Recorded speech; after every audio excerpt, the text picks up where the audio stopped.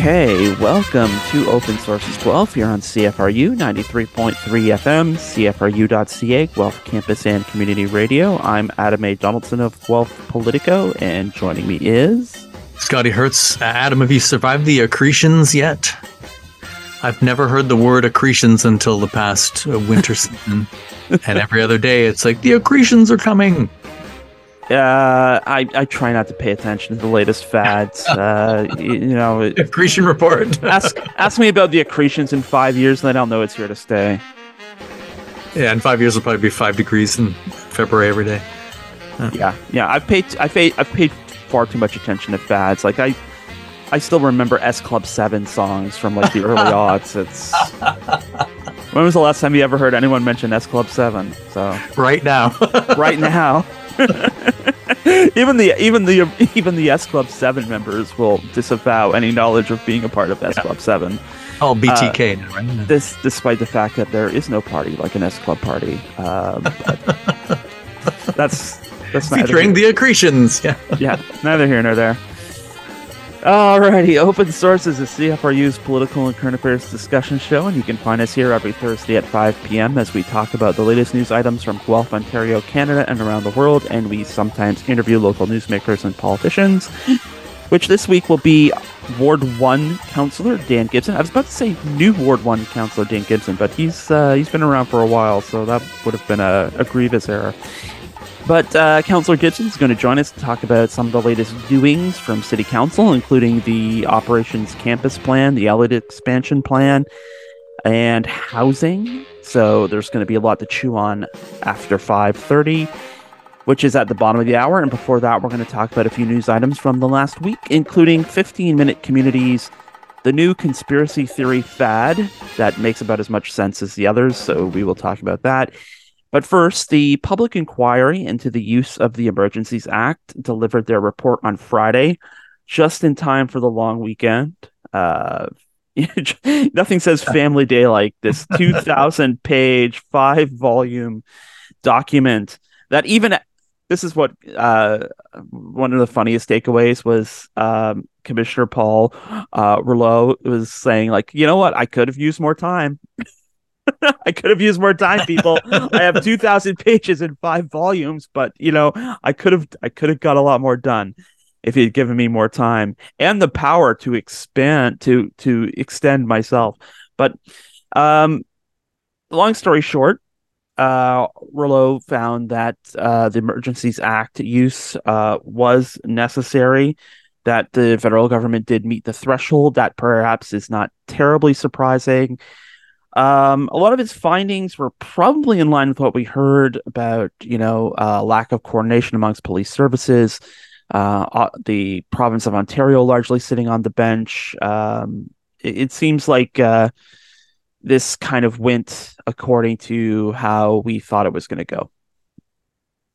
Yeah, and so did the revived Family Day protests, the revival that happened on Parliament Hill, probably with the exception of the guy that I saw yelling the anti-Semitic slurs. So sounds like there's still probably some failures in policing because that should have been shut down. So yeah, definitely one of the main takeaways. And of course, we, in the 12-minute version, we can't talk about all 2,000 pages. I wonder if it was like font 18 and double spaced or something. Who knows? Not on the PDF I read.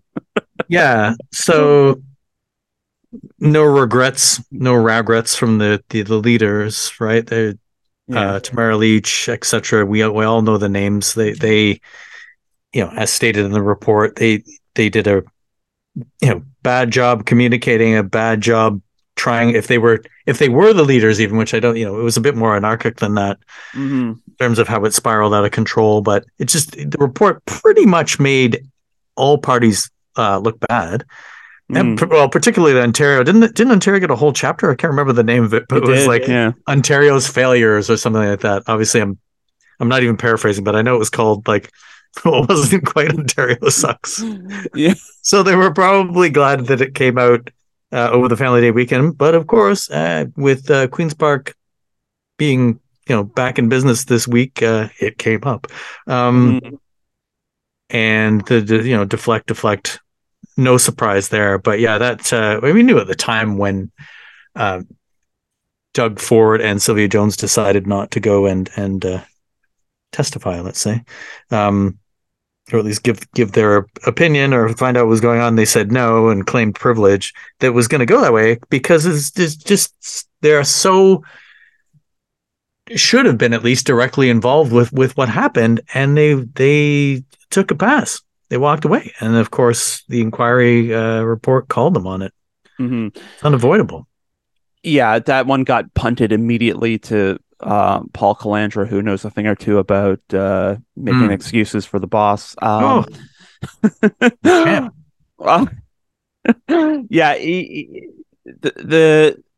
it made the point that essentially Ottawa, as a city in Ontario, we kind of hear this excuse a lot when it comes to like the province imposing, new rules on cities. Like cities are the creature of the province, and that was the point that Rouleau made, that Ottawa is a creature of the province, and thusly, when policing fails, it's up to the province to come in and kind of restore that order. And there was a lot of interesting things in there about failure of the chain of command, failure of being able to delegate authority, and all around. And that seems to be like a big piece of the sort of Ontario piece of this, is that there was a big portion, or there was a big piece of the kind of like oversight and response apparatus that was missing. And I think Rouleau also cited specifically that there was a lack of communication between the Prime Minister and the Premier of Ontario on this. And, it really did, thinking back to the Freedom Convoy itself, it really did feel like Doug Ford was willing to sit it out, whether that was he understood that, there were some people who were perhaps former PC supporters, or he didn't want to rile up people. I mean, there weren't as many F Doug Ford flag as there were F Justin Trudeau flags, but they certainly existed. I certainly saw a few, in the sympathy protests heading down to Toronto that one weekend. So whether he wanted to stay above the fray or he thought he could stay above the fray, I mean, the real shortcoming of this, and Rouleau again pointed this out too, that there should be a rule change to say that there's no parliamentary privilege when you're testifying in front of these committees, because that was the trick that Jones and Ford pulled. It's like, well, it's a federal affair, we don't have to talk. I'm not sure why I'm doing the voice. It's not necessary. It's superfluous, but the whole situation around it, just that there. And I think Rouleau made this point in the report as well, that there's a big chunk of the investigation that's missing. And he says, if I sound harsh on Ontario, it's because I didn't get their side of the story. And I think that was a big F up on the part of Doug Ford, which was that he did not give his side of the story. It's like, I understand, like, maybe you don't want to be in that harsh spotlight, but on the other hand, this is the conclusion you get. He's hard on Ontario in this report because he didn't get Ontario's side of the story. So if Doug Ford doesn't like the optics, it's kind of his fault too. Yeah, that's a very conservative move. Yeah. I mean, that's playbooks, like the less said the better, just stay out of the way. Forgetting completely that Ontario or Ottawa is an Ontario municipality. Like they're responsible for it, whether they like it or not. Including, I would imagine, 2 of the police forces, the OPP, and they probably have a little bit of jurisdiction, at least over the Ottawa police, just as an overarching thing. They'll probably deny that as well. But yeah, that's, there's that lack of communication there, and slowly was on, CBC. I didn't listen, but slowly has reappeared. He was on the radio this morning. I think for everything that happened, he was made a bit of a scapegoat. There is truth to that. Yeah, for sure. But at the same time, if there's no one to take the reins, and I would imagine even if this is the former police chief slowly who left just as the whole thing was playing out. I'm not sure where he ended up actually, but he ended up on CBC this morning anyway. But yeah, when you got 4 sets of forces or police having jurisdiction and they're not communicating, so that, in some ways it's probably, I hate to say this, but maybe a good thing that this has happened, and that way they can create structures where they can communicate better or come up with another way to handle what was pretty much unprecedented. And that's another thing too. It was like, even with all of the intel, it seemed like they didn't know what was coming. It's like, oh, I think a lot of times we slide back into it's Canada. It's Canada, they'll just have a little thing rather than overstep the reasonable limits as they're dictated by the Constitution, right? You can protest, go ahead. And and that's what happened on the weekend. Like I said, other than there was probably other stuff beyond the anti-Semitic guy. I would imagine so. But I think maybe because of the optics, they're just letting it all go. It's like, okay, that happened. They've gone away. Oh, thank God they didn't, light off fireworks and honk. But yeah, just they overstepped, and the police and the people who are going to enforce it understepped. Is that even a word? Yeah. But at least, and they were making comparisons to, and when I say they, I mean the protesters, like, oh, this is just like the War Measures Act. It's not, because in 1970, I guess, when Trudeau Sr. called the War Measures Act, that was the military that came. Yeah. Military aren't going to mess around. The military aren't going to give you any leeway. They're going to shut it down. Yeah. So this is radically different from that. And they should take heart in that, because if that was the situation, right, it would have probably been far worse. I'm not saying that the Canadian military was going to go in and shoot them up, but that was considered a dark time in Canadian history, right? For sure. And I mean, there was actual, more like, yeah. I was going to say there was actual dead bodies during the FLQ crisis. That was insurrection. Yeah. Whereas this is more as January 6th style. It was also, it wasn't even that. I wouldn't even say it wasn't even that. It was squatting. It was really aggressive squatting. And I think Bush party gone bad. Yeah. Yeah. Yeah. And I think it's understandable that, if the thing could have turned to violence. But the big part of this, and Rouleau pointed this out too, is just it seemed like police were stymied. And, who takes the blame for that? Was it Chief Sloly's? Was it the provinces? Was it, Jim Watson's office? There's kind of a lot here to peel back. And I think one of the things Rouleau pointed out really well is that there were multiple opportunities where people just weren't able to read the tea leaves properly, whether that was in advance as the convoy was, in motion heading to Ottawa, all the stuff on social media, the organizing on social media, police not understanding that they were serious, that this was not going to be a one weekend thing, to the fact that there wasn't any tickets handed out for that entire first week, that it was kind of just a lawless zone had been established. And kind of once you let in that kind of situation, and I learned this from my hotel days, when it comes to managing a busy Saturday night with a lot of parties and things, you lock it down early, because if you don't lock it down early, it gets away from you very, very, very fast. Obviously matters of scale, but the same rules apply. Nobody was ticketed for the first week. And it's not like there wasn't things you couldn't ticket them on. Trucks were running day and night. Jerry cans were being moved around on wagons. There were open fires. There was some highly ticketable stuff going on. And just they let it go for the first week. And then, by then the whole thing has gotten away from you.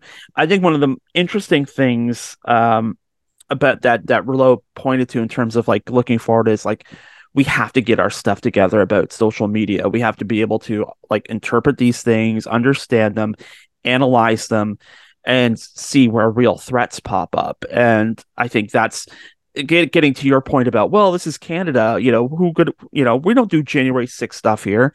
Well, we kind of do. In a Canadian way, but we're not invulnerable to this stuff. And in so much as Americans have sort of realized too late just how vulnerable they are to misinformation, disinformation, I think Rouleau's trying to say hey, we are too, and we need to figure out how to start dealing with this.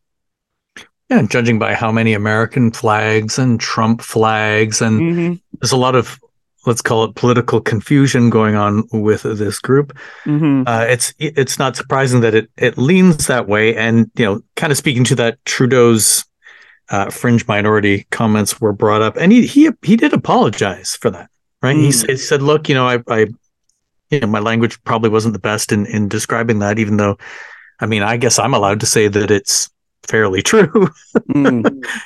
But nothing from Polyev after his donut stunt. He's directly embedded with those folks. He's never going to apologize. He's trying to make it all about Trudeau.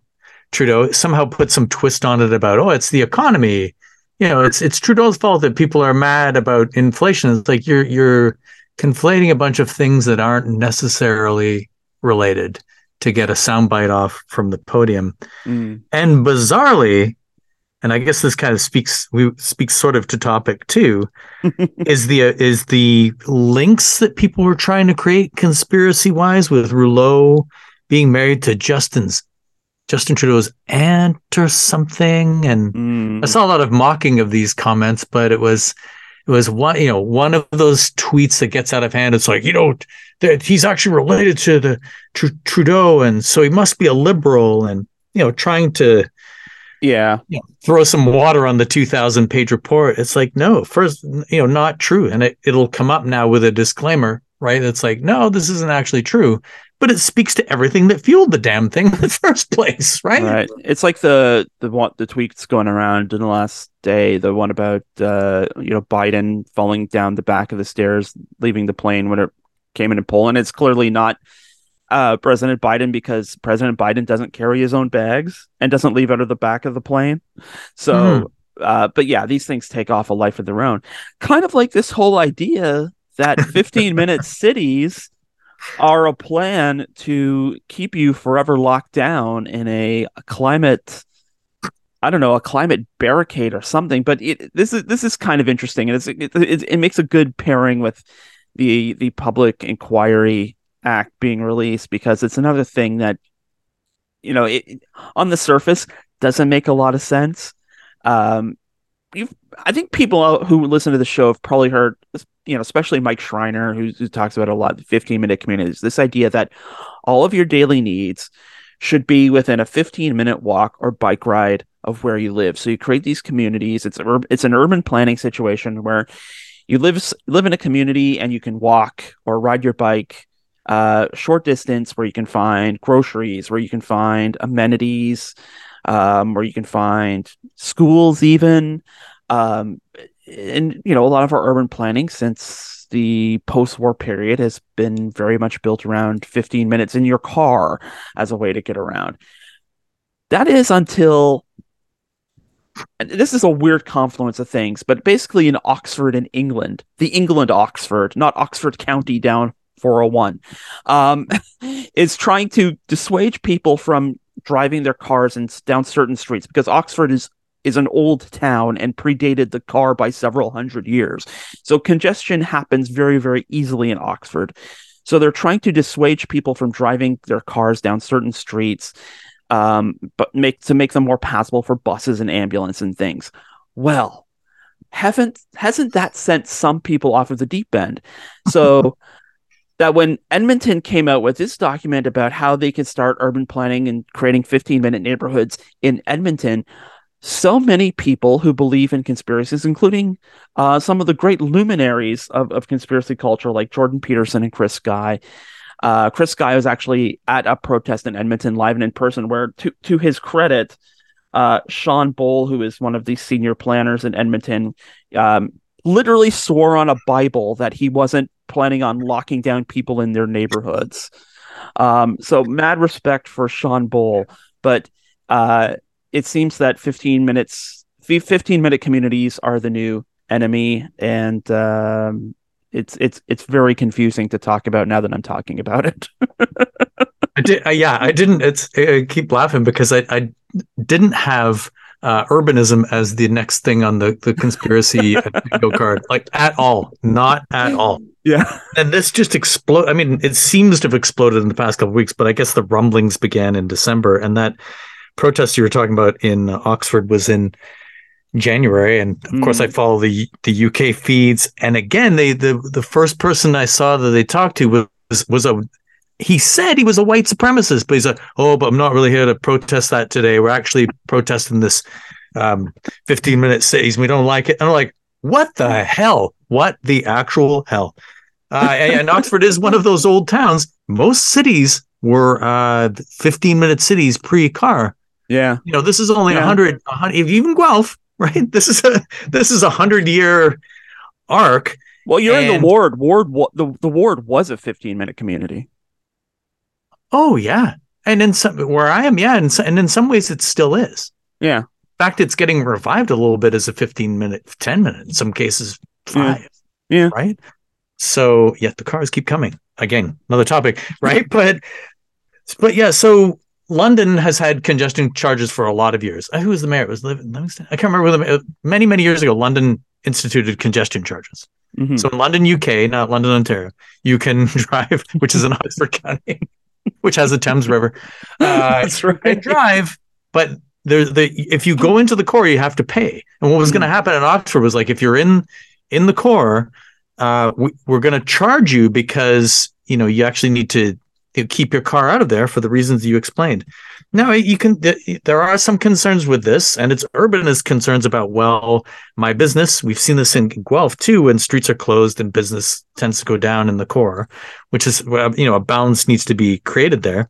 But has that got in it because the World Economic Forum chimed in on this, and Jordan Peterson chimed in on this, and Brett Wilson, I don't know if I would ever make a business deal with Dragon Brett Wilson because can't tell Canterbury, which I think was the map he used. Yeah. Apart from Edmonton, and I think he's from the West too, right? I don't know. Oh yeah, he's based in Alberta. Yeah. He's based in Alberta, so just retweet whatever. Same with Theo Fleury. I mean, name the names. They jump on this, and then the agitation begins. And I can completely understand. Do you remember when it was the left that had concerns about the World Economic Forum at the turn of the millennia there, where it was like, the WTO and the World Economic is marching like, oh yeah, no. Battle of Seattle, man. Yeah. The Battle of Seattle, right. Remember these days. It's flipped. Like, it's completely flipped on its head. So I understand why people have concerns about the World Economic Forum, but I don't like the surveillance angle on this too. Is it's not weird, but it's like, your phone is a surveillance device. I'm not being a conspiracy theorist. This is a fact. Your phone knows you. Your phone knows you better than some people that know you.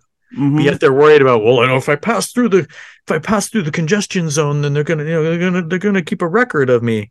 It's like, that's kind of already happening anytime you turn your smartphone on. So, right. I went into conspiracy territory there, but I'm just saying, it's like, no, you're not about this when actually this is the problem.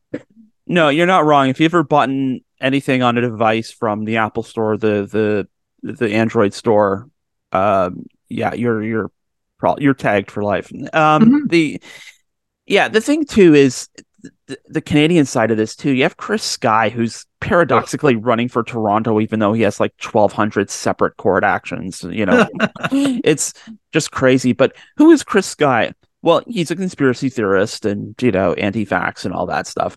But he's also the vice president of his father's development corporation, which seems to specialize in like enclosed communities and McMansions. So, when he's getting out there and ranting and raving about 15-minute communities, it's in Chris Sky's. I mean, I'm not saying this is why he's doing it. I mean, who knows why Chris Sky does it the way he does, but it's in his business interest not to have 15-minute communities, because the company he is vice president of, because it's his father's company, doesn't specialize in making 15-minute communities even as developers. So it's kind of crazy from that point of view too. But yeah, the whole thing about the World Economic Forum, which is kind of behind on this, because lefties and environmental types have been talking about 15-minute communities for years, and this seems to be the way it's going, because the story this week about 4-day work weeks and how that's been a big success in the UK, with several pilot projects there that a number of companies are holding on to it. That $15 an hour minimum wage is another thing that used to be like, oh yeah, we're going to pay $15 for minimum wage, followed by hand gesture. These things that lefties come up with 10 years ago are now like standard practice now.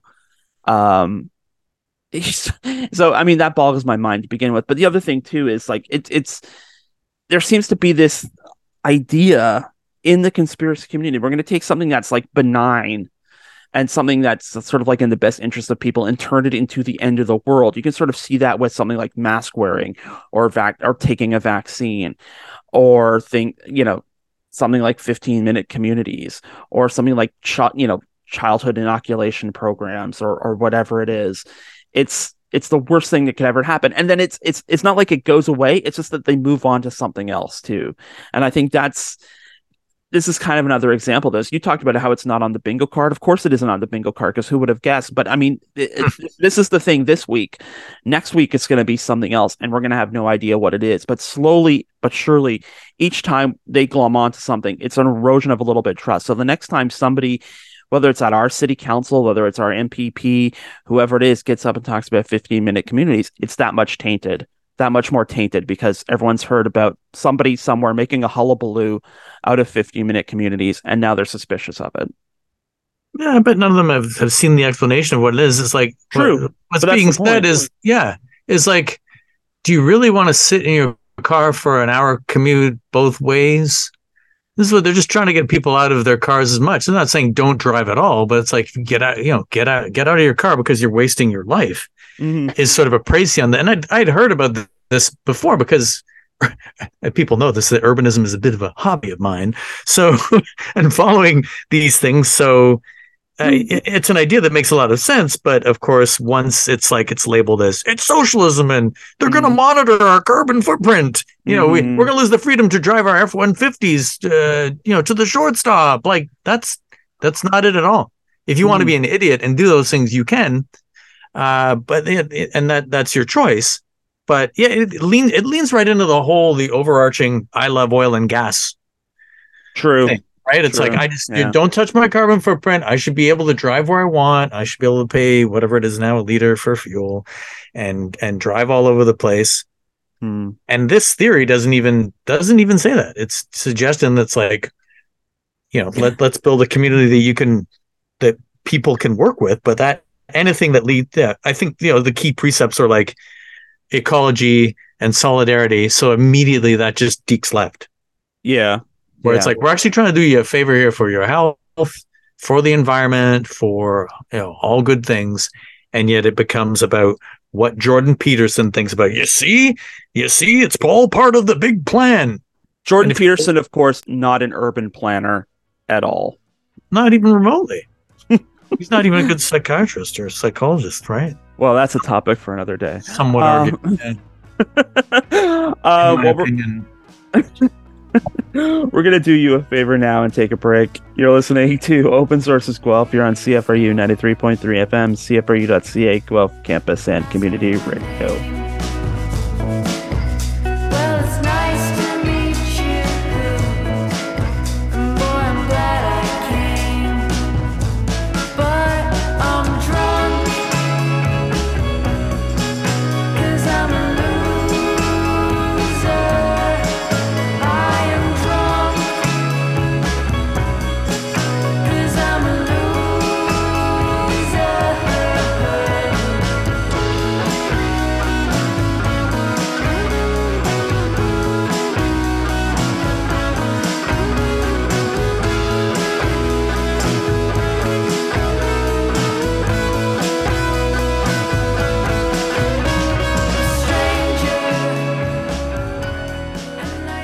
And that was number 9 on the current CFRU chart. The band is Boyhood.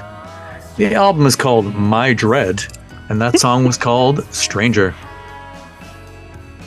Fresh beats. Fresh. We were just talking about meat. And all meat diets. Fresh beats, I said, but anyway. Oh, my bad. Like, I think I said BTK off the top, and I meant BTS, so correction on the fly. All right. We'll fix it in post. Speaking of fixing things, our city council is very busy trying to fix things and do new things, and we like to stop every once in a while and talk to one of our city councilors about what's going on. So Dan Gibson drew the short straw this week, and he's one of the Ward 1 city councilors, and we invited him on to talk about a very busy couple of weeks at council this month. With the new plan for the operations campus, strategic planning stuff going on, coming up at this week's council meeting, it's going to be the pledge. Council will have to endorse the pledge to build all those houses that the province is looking for in the next 10 years. Plus, there's a plan to add 29 beds to the Elliott, and there's some intricacies there that are going to be interesting. So we have all this stuff to talk about with Dan Gibson, and we're going to talk about it right now. Here's our interview with Dan Gibson, starting right now.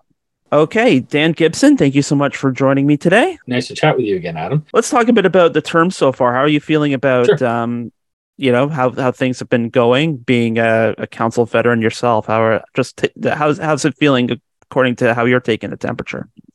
Yeah, sure. Temperature's good. I think the team, I call it a team, but we seem quite collaborative. We have differences of opinion, which is healthy.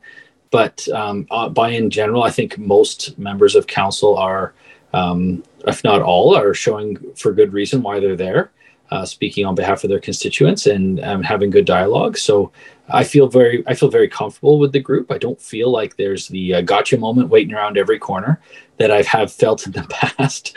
But it is a collegial group, and I think that we're all intending to work together. So it feels good.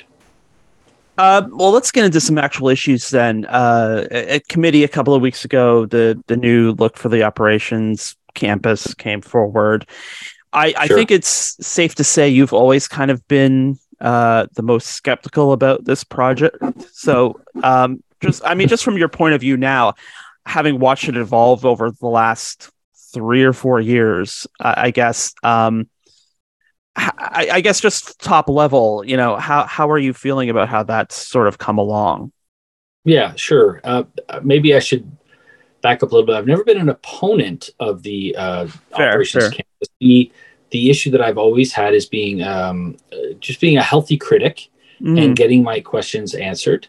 And ultimately, for me, it's not about what it intends to do or how it intends to function. It's more about the pace and the process by which we're going to get there. The pace that the city is on, and I campaigned on this, and so there's no surprise to anybody, but the pace in which the city is trying to redevelop and rebuild and expand, like city building projects, as well as establishing our infrastructure, is just I'm not sure the general public understand how hard city council and staff are pushing to see city building projects attained, as well as trying to catch up on infrastructure deficits. I've coined it many times. We cannot tax and borrow 50 years worth of city building over a period of 10 years. I don't believe it's fair to the current household generation, people who are doubling down on having to pay mortgages as well as taxes, as well as children's programming. I don't believe it's an affordable approach to the sort of the current generation of homeowner or quote unquote taxpayers. So my goal has always been to understand the pace. And quite frankly, when I get a sense of the pace, I'm generally trying to slow things down. But I'm not an opponent. I just want to slow things down, spread it out over a longer period of time. Fair enough. And I think one of the things you were trying to get at in terms of the transparency piece was like trying to get staff to put a number on it. And yes, as an observer watching that kind of back and forth, the tabletop tennis of can you give us a number? Well, we don't want to give you a number because it's still in the ether. I guess how important is it for you I guess from your point of view as representing Ward 1, sure. how important is it to put a number on it, even at this stage? Yeah, no problem. So maybe I'll start with a premise here that this is no criticism of staff. Right. I believe their answers are correct. However, that being said, we weren't really given a choice, right? So we are given a one option to decide: do you want to move forward with this process or not? But what is the option if we don't? That option wasn't presented to us. Right. So our approach as it stands is to develop the central transit hub for housing and warehousing and servicing the one day all the electric buses. And then the rest of our operations, parks operations, winter snow removal, the salt storage facility, everything else that goes associated with our operations is likely going to stay in its current residence or move slightly around. But most of those facilities are going to be refurbished refurbished over the next decade. The question that I had to staff was, does this approach, the approach that they presented to us, the central operations hub for transit, and then everyone else staying kind of put or moving around a little bit, does that cost more or does that cost less? And they didn't know how to answer it. Right. So, the first is the cost. The second is the pace. So I'm just trying to seek out those answers so that I'm informed in 6 months' time when the next gate is here. I'm truly informed of why I made the decision I made. How difficult is that then? Because it feels like, and I may get to this question in a second, but you're trying, it can almost be, I think, taken as probably a lot for even new members of council to follow along with too. But, you've kind of made it clear the problem isn't the project. The problem is, I guess, the information delivery apparatus, right? There have always been a lot of unanswered questions with this. Yeah, and I'm looking at the 10-year capital envelope of funding that staff have said, repeated in budgets, that there's numerous unfunded capital projects that have yet to be determined how we're going to pay for them. And between you and me, read between the lines, that's taxes or help from upper levels of government. And so when I'm looking at 5% tax increases, an infrastructure levy that's no longer temporary but permanent, and I'm looking at unfunded capital projects in our budget, where do we think we're going to come up with this money from? And it's just, I have said this countless times in the last 2 years. If we don't get a grasp on the speed and pace at which we are undertaking these big projects, you can expect 5 to 6% tax increases for the next decade, because we've simply said yes to everything, and we haven't looked at a modest pace to doing it. Then here's the question then, and this kind of gets into the topic at next week's regular meeting about the expansion of the Elliott, because there's another example where we kind of have funding from the upper level of government, and kind of the same way with the new bus barn for the electrified fleet, where we have money from the federal government. You have these projects that are kind of partially paid for by upper levels of government, but they also depend on a significant financial investment or incentive from the city too. So yes, does it not feel like we're being painted into a corner? It's like, if we want these projects, we have to sort of take on burdens ourselves, or otherwise these projects go away. Yes, Adam, but our agenda is too big. Right. So when these opportunities come up to match funding for projects like the Elliott, like the hospital, hopefully one day, when those opportunities come up from upper levels of government, our own agenda is so large that there's no margin to accommodate new spending. There's no margin there is a margin. It's 5 and 6% tax increases. So I'm not going to begrudge the Elliott for the opportunity that presents itself to us. That's something that we absolutely have to take on. However, it's our own citywide agenda of sort of city building expansions, as well as trying to renew our infrastructure. And I'll go back to the infrastructure renewal levy a little bit, because there's been lots of talk about cuts and things like that to that file as well. But when we passed the 1% city infrastructure renewal levy, it quickly got partitioned into a number of things. But part of that was city building. So they took the 1% was supposed to be infrastructure renewal levy, and I think they took 10 to 15% of it, and they moved it over to city building. So now it's funding new projects when it was justified to the public at the beginning of, we got to fix these roads and bridges first. That's why we're collecting the tax. And now we've partitioned it to include new projects as well, which I just think is, from a transparency perspective, is another misstep.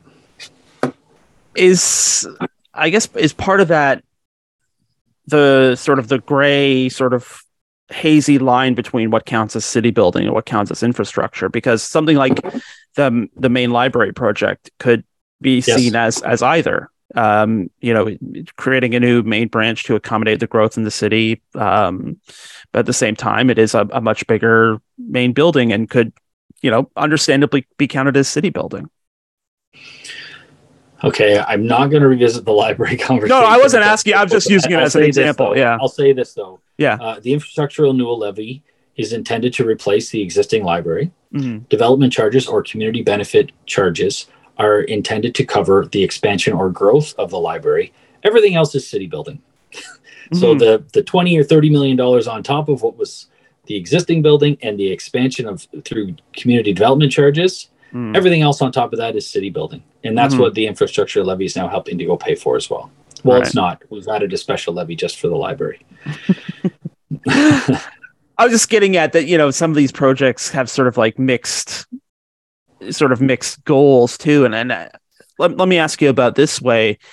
A lot of this stuff, we can make the argument it's kind of been done to ourselves. Like, Dominique will talk all the time about how when her kids were little, that's when she was sold that the South End Rec Center was coming. That's 10, 15 years ago. So, I think a lot of people would understand your point of view about the pace, but on the other hand, we've had a sort of lack of pace the last 20 years when it comes to a lot of these projects too, that have painted us further into the corner. I agree. A lot of delay and a lot of missteps have come along. I won't deny that. The South End Rec Center is something that absolutely has been owing to that community for 15 years now. It's become a bigger file for me, even though I'm not a Ward 6 councillor. I'm still very passionate about getting that rec center built, simply because I know how lacking we are in sport infrastructure in the city, and how much our youth minor sports are venturing outside of our city to get facilities. So it's something that we absolutely have to be getting built. People may not be aware. One of the many hats you wear is the coach hat. So for minor league baseball, or not minor league baseball, but little league baseball. But could you, is that an experience you've had with going to tournaments here in your hometown that just for baseball? People think, well, there's baseball diamonds everywhere, so what do we have a dearth of baseball diamonds? But you're kind of making the point that if we want to be kind of an epicenter for youth sport, that we are kind of behind in terms of that development. Yeah, we travel. So both my boys play travel baseball, and we travel to other centers. And I'm not running down Guelph's sport infrastructure. What I'm saying is that we have to prioritize, and we have to through the strategic plan that we're going through right now. One of my big goals is to get sport infrastructure back on our radar in terms of sport fields. The city took over for Guelph Soccer a few years ago, the Guelph Sports Dome behind Centennial Arena. And that is one of the most used and well-functioning city facilities I can think of. And I just keep coming back to, when I speak to the youth sport associations in town, we could easily program 2 to 3 more of those on a cost recovery basis for the city. Every year we could be utilizing those facilities. And a lot of these other communities that are seeing a lot of kids going back into sport after COVID, you're seeing a lot of new infrastructure being built to support all the new registrations that are coming in. Soccer is one of the fastest growing sports in Canada still. Rugby and Guelph is one of the fastest growing sports. Basketball keeps taking off. Baseball and hockey are always your sort of your big ones, but there's a continual increase in youth sport. And I've said this many times around the Horseshoe. It's not for everyone. Like, athletics is not for everyone, but athletics teaches a lot of lessons that other aspects of life do as well. But when we're building resiliency into our kids, that sort of daily failure, victory, failure, win, you build resilience into your youth, you end up with resilient teenagers, you end up with resilient adults. I think we can all agree resiliency is something that we in general need from a mental health perspective, being able to overcome small obstacles in life. Those are things that are really taught well through sport. I've recognized that just seeing my own kids go through sport. So it's something that I am passionate about. And I believe later on in March, you may be seeing a town hall notice from me at City Hall. We're looking to grab the larger body of youth sport associations in town, sport associations in general in town. And we're discussing the formation of a youth sport council in the city, something that we don't have. So there's friends for everything. There's friends of the public library. There's the Trails Friends. There's the GCAT. There's the friends of everything. But for some reason, all of our sport associations seem to advocate individually, whereby we're going to look to see if we can bring them together and create a united voice for sport infrastructure in the city. I like that, and thank you for the scoop. I wanted to turn to housing for a minute because you unfortunately cast yourself again as the cold water dumping guy, talking a lot about, it takes time to build up that secondary rental market, which will help bring housing prices down. And I think so. You know what I'm talking about. I know precisely what you're talking about. I think a lot of people do if they want to just focus on sort of the intellectual side of the argument, but this is housing, this is personal. And, there are a lot of people who are like asking for help right now. And I think a lot of your colleagues are responding to that. And I guess, is it difficult right now to try and be in that position? Because I'm sure you get it a lot from constituents about the price of housing, the availability of housing. And, that stuff doesn't grow on trees. And, as a counselor, you have very few, as do your colleagues, levers to actually make that happen. Yeah, I agree. So when I mentioned the comment the other week about it's not seeing the forest and not focusing on this one tree. Right.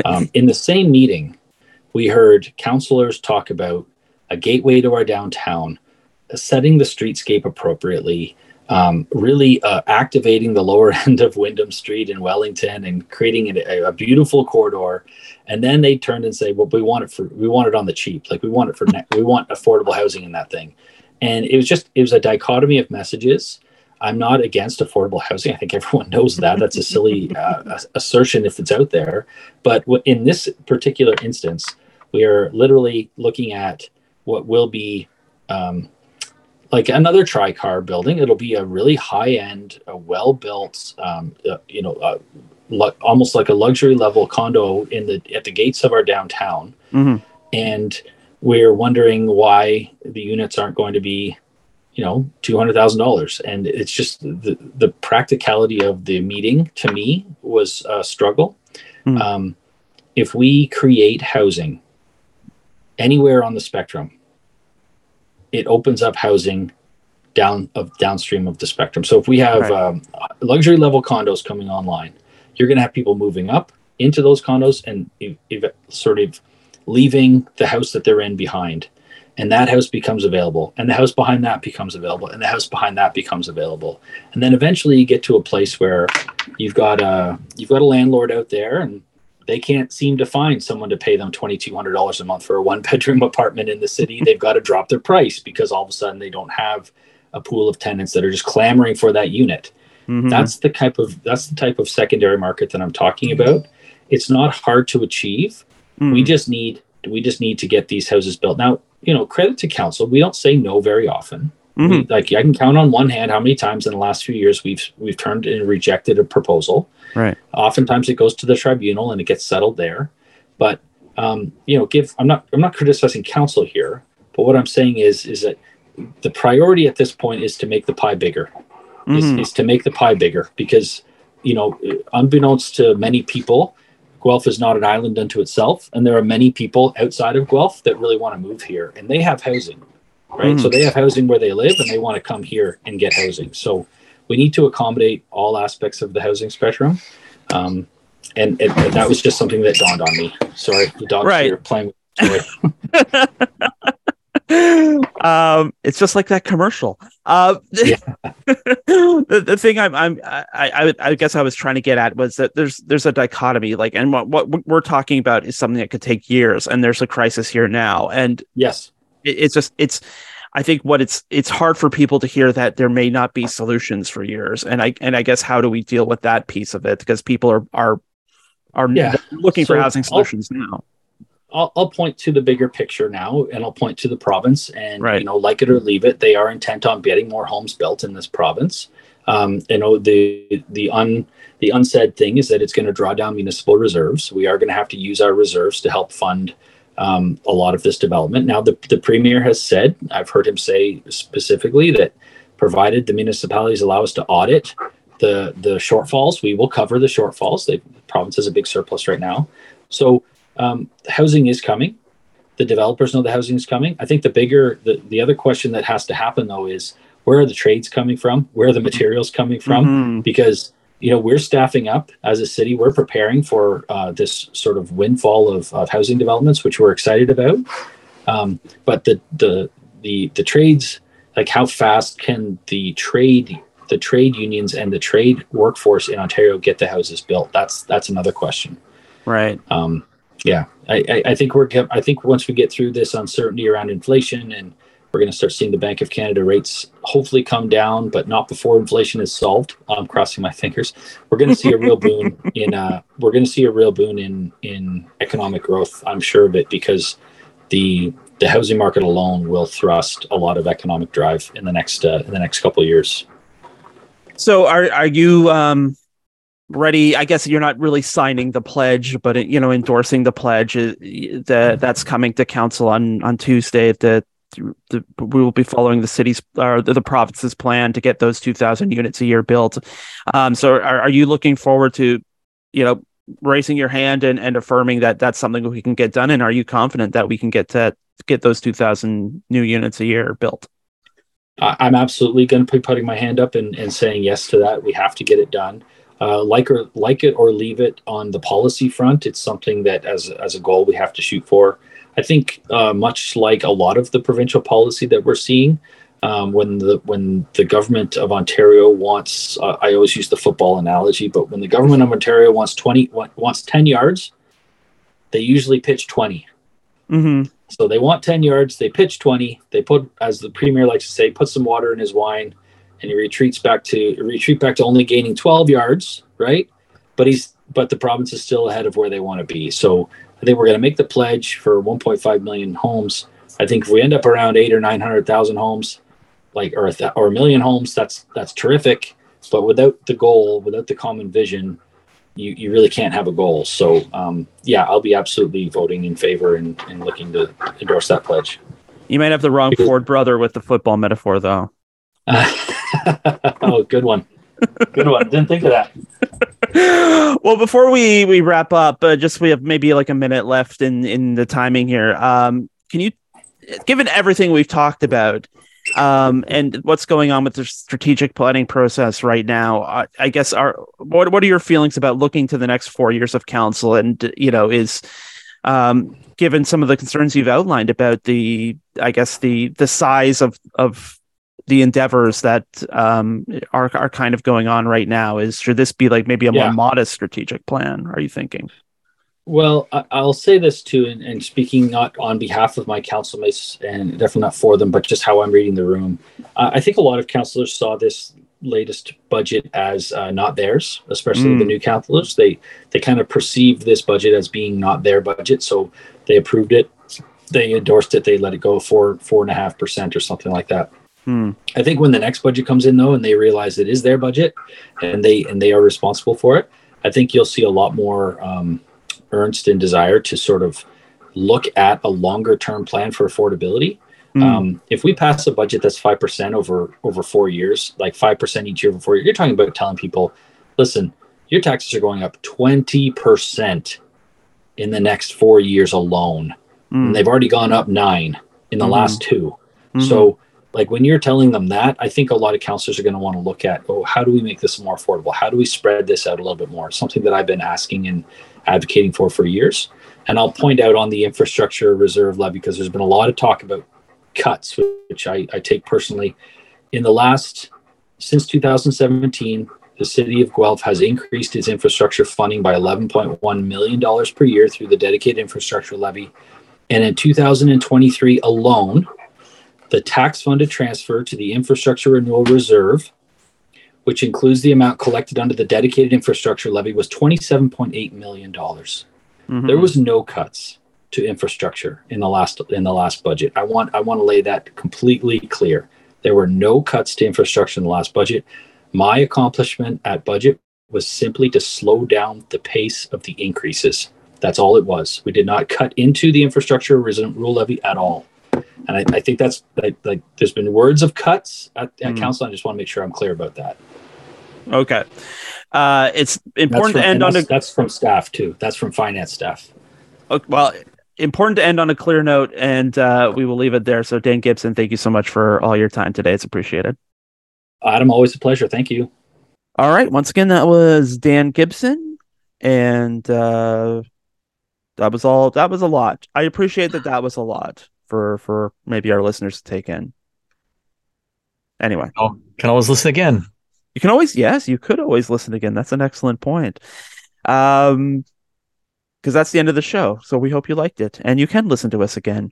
You can visit our website at opensourcesguelph.com. You can find us on Facebook at Open Sources Newswire, and we're on Twitter at OS_Guelph. And like we said, if you want to listen to the show again, you can certainly do that. You can download it from our website every Monday. You can get it through the Guelph Politicast channel on Podbean, or through your favorite podcast app at Apple, Stitcher, Google, TuneIn, and Spotify.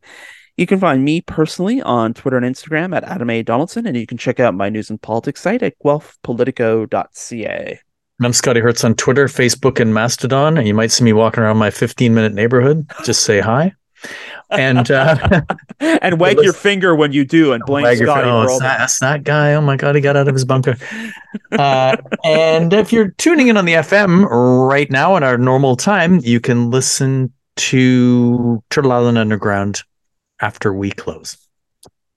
You should. Yes, you should. And you can also listen to all the great programming that you can find here on CFRU 93.3 FM, CFRU.ca. That's Guelph Campus and Community Radio. As for the two of us, we shall return next Thursday at 5 p.m. for another edition of Open Sources Guelph. And we will, of course, see you then and there.